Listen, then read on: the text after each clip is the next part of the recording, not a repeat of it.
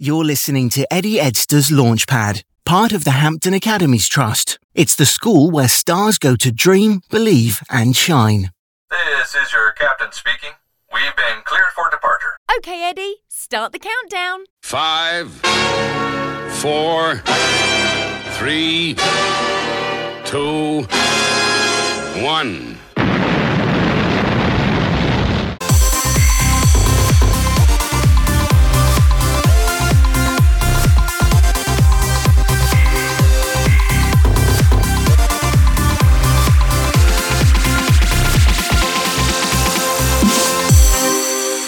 Welcome to Launchpad, the Dogsthorpe Infant School podcast for parents, children, teachers and schools. On the Launchpad, Lisa Forsyth. She's a teacher, she's an author, and she's a mum.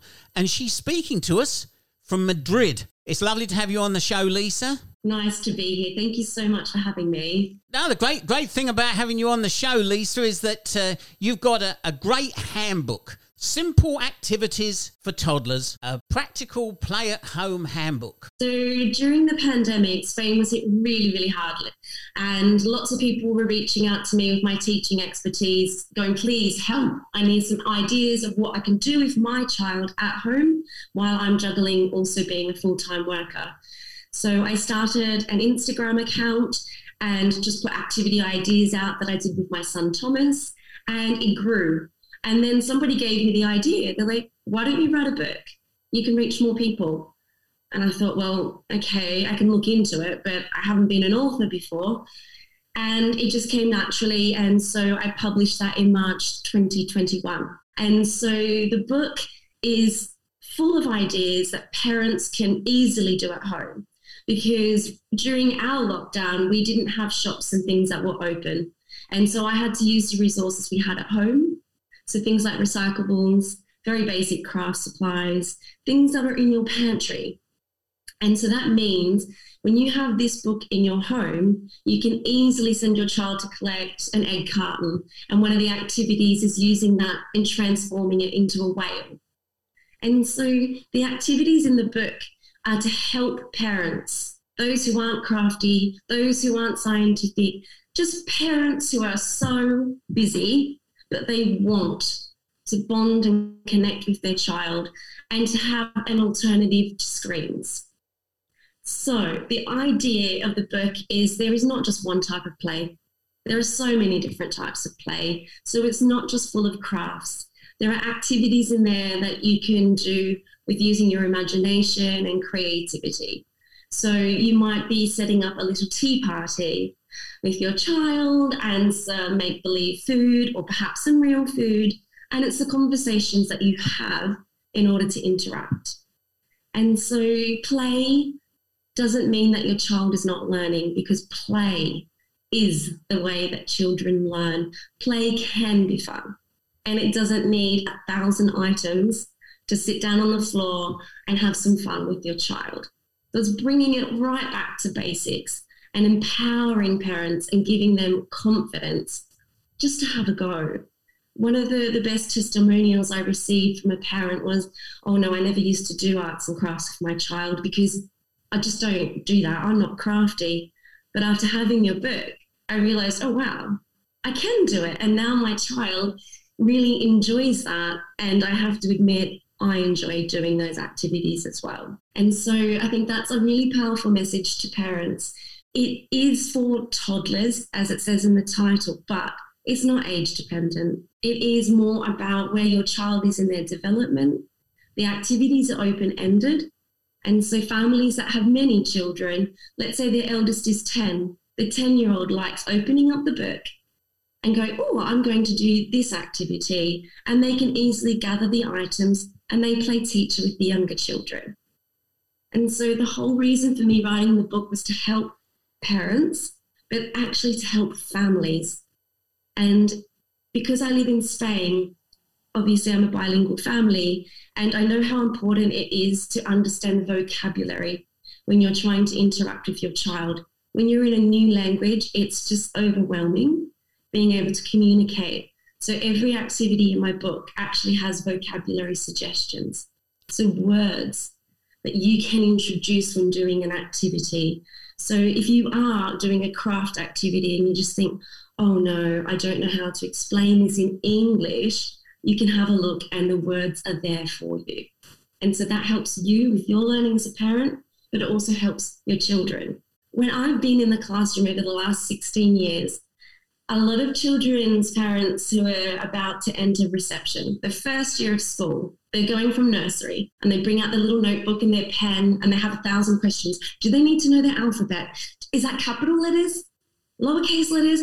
But then someone mentioned phonics and somebody said that their child is reading level 20. I'm like, take a deep breath. It's okay. Every child comes to school at a different place in their learning journey. Exactly. We want the best for them. And the best thing that you can do in your home is to play with your child.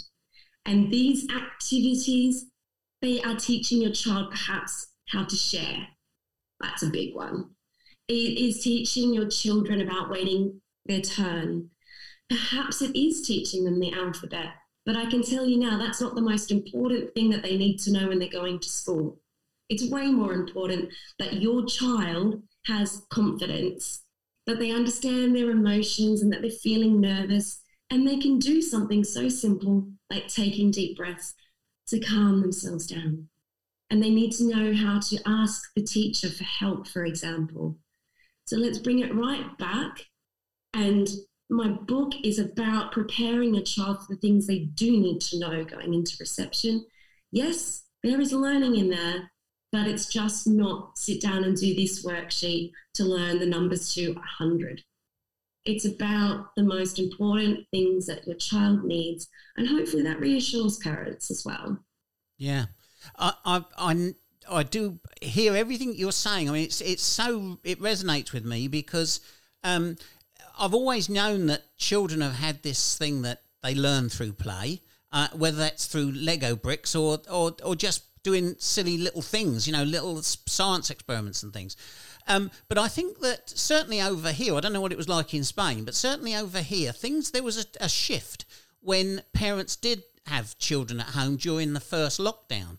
Because what we thought was, we were sending things home and asking them to do practical things, bearing in mind they were very small children going through something that we were all going through once every 100 or so years, pray God. I don't think there'll be any more. I hope there won't be any more in our time.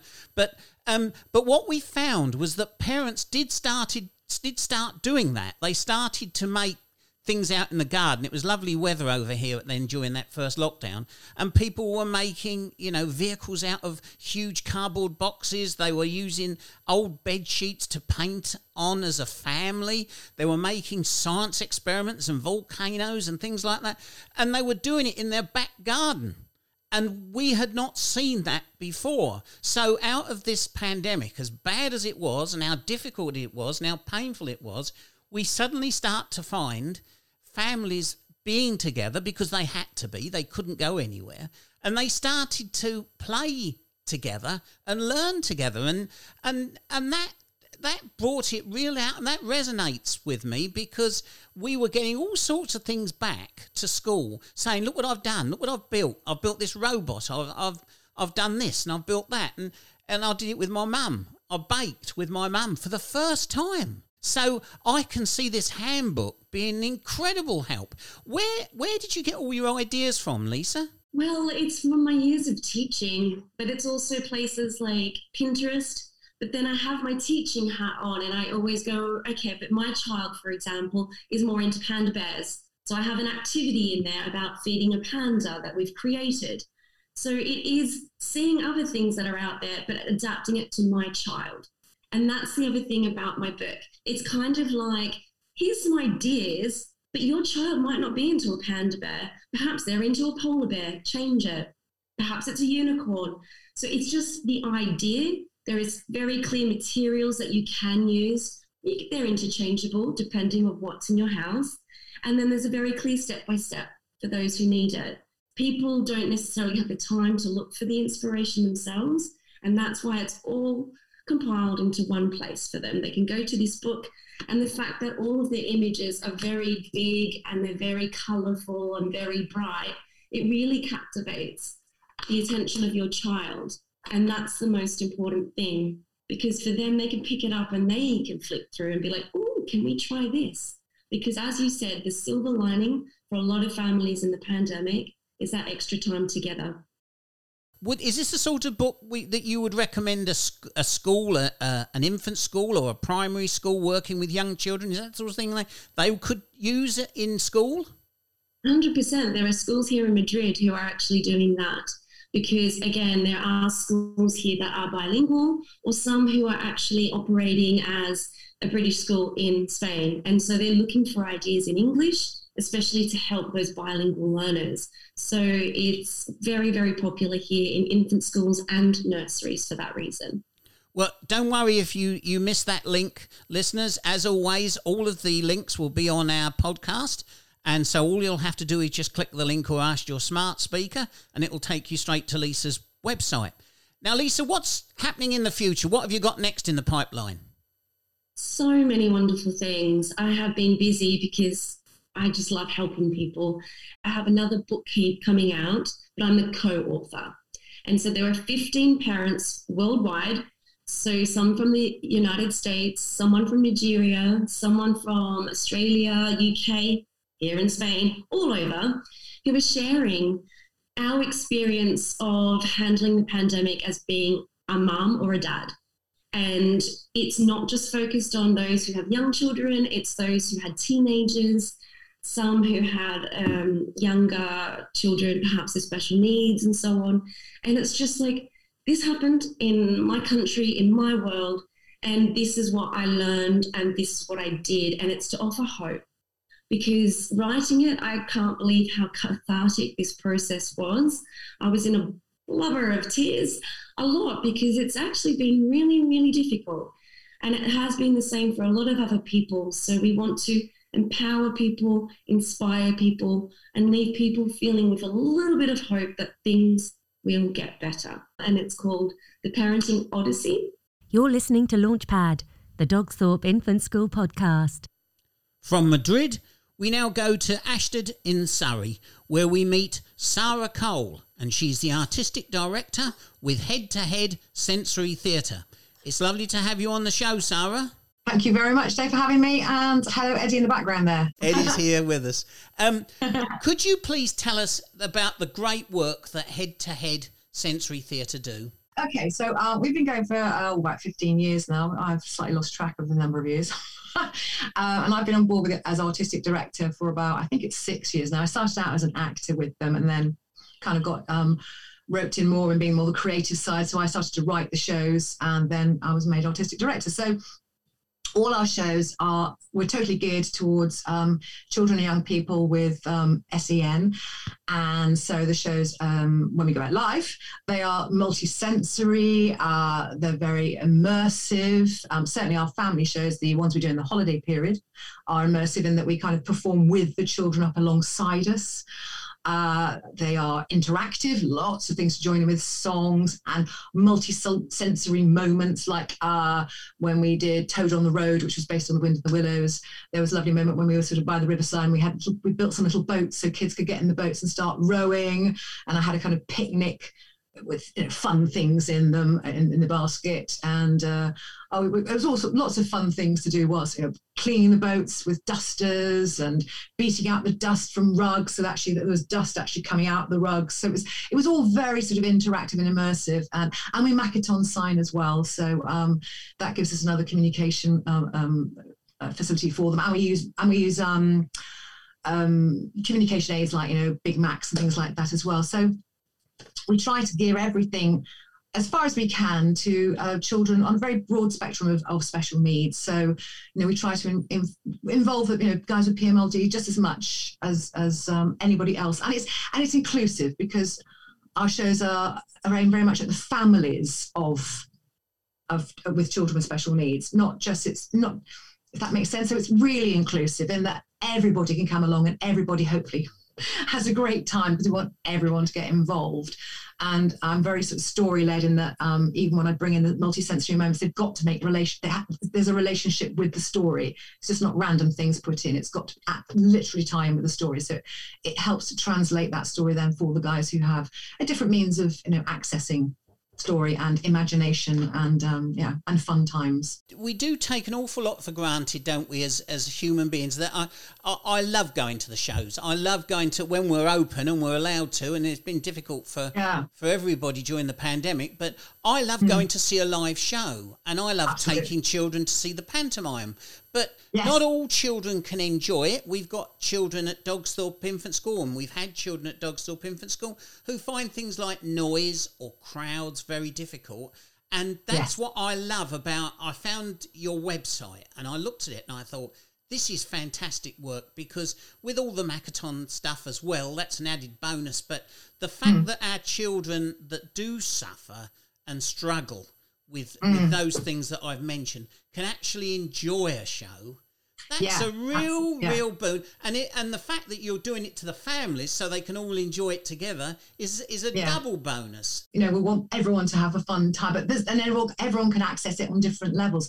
And what we try to do as well, Dave, is that when we do our live stuff, certainly the family shows, we do a kind of a familiarization session as well, so that for some young people with autism who find it very hard to, as you say, mix with bigger groups or just understand the concept of theatre at all, on the first day that we're in a venue, we have a session where we say, come along, and it's not an actual show, it's just a kind of walk around the sets, maybe hear a little bit of the music, maybe do a few little multisensory moments, but it's a very small group. We make sure we keep the numbers down. It's taken at a very slow pace. It's not the whole show, it's just a kind of introduction because we perform in schools, we perform in SEN schools as a rule, because we then take over the whole school virtually. We go from room to room. And those sessions, they run about 20 minutes, just gives a chance for the child to kind of like chill, relax, meet us, the actors, understand how we work. And then sometimes that's it, that's all they do, that's enough for them, and that's lovely. But if they're happy, they can stay on and then see the show in full in the afternoon. And then that's great. We'll come back the next day. Or even, as we say sometimes, look, come and do the familiarization session this time. And then when we're next in your area, then maybe you want to kind of move up and do the show next time. So it just gives them a kind of ease them into, what we do. And also what we provide as well is a room we call a sensory room, where we just bring lots of things with us, multisensory toys and stuff like that. And one room we dedicate to that. So we say that during the show, if you need to kind of just take some time out, head off to that room, with the parents, obviously, have some time there, or the carers, have some time there. And then if you feel, you can join back in again. Or if they're watching and they want to watch from a distance, we're generally in quite good sized rooms. So we say, if you want to just sit on the periphery, then just, and then if you want to join in, lovely. If you don't, you just want to sit and watch, that's fine too. I mean, we do this thing at the beginning of the shows. We kind of, when we chat to the families, we say, look, when the actors are coming towards you with a multisensory moment, if at that moment you're kind of going, no, thank you, just kind of give us a gentle little thing. We'll go, okay, we'll just back away from you. And then if you want us to, come back, then encourage us back in later. So we try to be very intuitive about how the children, the young people are reacting. So if it's going well, fantastic. If you feel like, they just need a bit of space, then we'll give them that space. There's no kind of, have to join in. It's not compulsory to join in. The offer is there. And if you want to accept it, lovely. And if you'd rather not, then that's fine too. And equally, when the young people join in, sometimes they go off on a flight of fancy in their own imagination, and they take the storyline off somewhere else. We'll go with it. We don't mind. We're not rigid about things, and then we'll get back on track again and carry on. And I love those moments. Like, they're really fun when you stand there listening to a child and they're just telling you this amazing story that's got nothing to do with what you're doing, but it doesn't matter. It's just brilliant. It's hilarious. It's lovely, because it shows that they're really in that moment. They're enjoying it, and they're engaged. And they want to share, and who can ignore that? It's lovely. Absolutely. So it's good fun. This podcast goes out to a lot of schools, not just to Dogsthorpe Infant School, and even to primaries, secondaries, special educational needs departments. what can you offer? I know you're down there in Surrey. I don't know what your where's down the M25. I mean, you can get to anywhere on the M25. Who wants to go there? What is your your travelling distance, or what can you offer our schools in Peterborough, say? Well, we do come up a little bit further up north. We are hoping at some point that we can start touring, maybe doing a specific tour of the north, but we'd have to get, a nice little kind of cohort of schools together to be able to do that, to be able to, financially cope with that. But what we do have, if you can't access our live stuff, is we've got quite a lot of filmed things now. And the films really came about because we couldn't tour. Because last Christmas we couldn't tour at all. So it was... we moved into sort of more virtual stuff because of the pandemic. How are you funded? Are you? How does that? Is it a charity or what? Yes, we're a charity. Yes, right. We obviously rely heavily on funding, and we get sort of local council funding, short breaks funding, and we obviously get lottery funding. I think a lot of funds are obviously being pressed very heavily for support. Got another pot of funding recently came through, which I'm really delighted to say that we actually are now in the process of buying our own premises. Hopefully it's going to go through fairly soon, and to start having a base where the big plan, further down the road, obviously at the moment, is that we will have a base where young people, we're saying, can come to us and we can train them, work with them, because we've got a kind of an awards program that's starting up, and maybe we can even do shows from there, and we would love to have at some point again. It's a very exciting time for Head to Head. It's kind of we're moving forward, but it's all, as with all these things, it's like, a rapidly expanding business. It's all kind of as well, it's quite scary. Lots of things going on at the same time, trying to juggle it all. And we're relying a lot on volunteers as well. I mean, our administrator, our chief administrator, is completely volunteer based. Annie, she's amazing. She does everything just as a volunteer. If we didn't have her, we'd be really in trouble. You've got some great patrons as well, haven't you? Because you've got Sally Phillips. Oh, my gosh. Sally Phillips, amazing. Yeah, lovely, gifted actress there. I mean... Yeah, super actress and lovely lady. Absolutely. And Samantha Renk. Yeah, and Samantha too, yeah. She is, very big in, out there in the world, in media and stuff like that. She's amazing. I worked with her as actors together many years ago. So when I approached her, I said, would you like to become our patron? It's great. And we've got amazing people on board. So we're very, very lucky for that. Yeah. So listeners, you can take this from different ways, really. The first thing, what any of you need to do is to get over to the website, which is h2hsensorytheatre.com. Now, don't worry if you haven't got that. I shall attach all the details of Head to Head to the podcast. If you've got a child who suffers with this issue about not being able to enjoy a show, here is a sensory theatre company that will help you out. There, if you are thinking about supporting a charity, have a look at their website and see whether you can give them a little bit of your money, because they're doing some fantastic work. Thank you so much. Sarah, thank you for your time today. It's been wonderful listening to the work. Long may it continue, because we need people like you in our country doing this sort of work, because it is sad when we have to make a decision about a child at Dogsthorpe that we think we can't take them to the pantomime because we know that they're not going to enjoy it because of the needs that they've got. And it's great that we can then point them towards something that they and their families can enjoy. So, Sarah, thank you. And my very best wishes to Head and give our regards from Dogsthorpe Infant School to everyone at the theatre. Captain Dave and Eddie will be back again soon for another learning journey on the Dogsthorpe Infant School Launchpad. Commence system shutdown.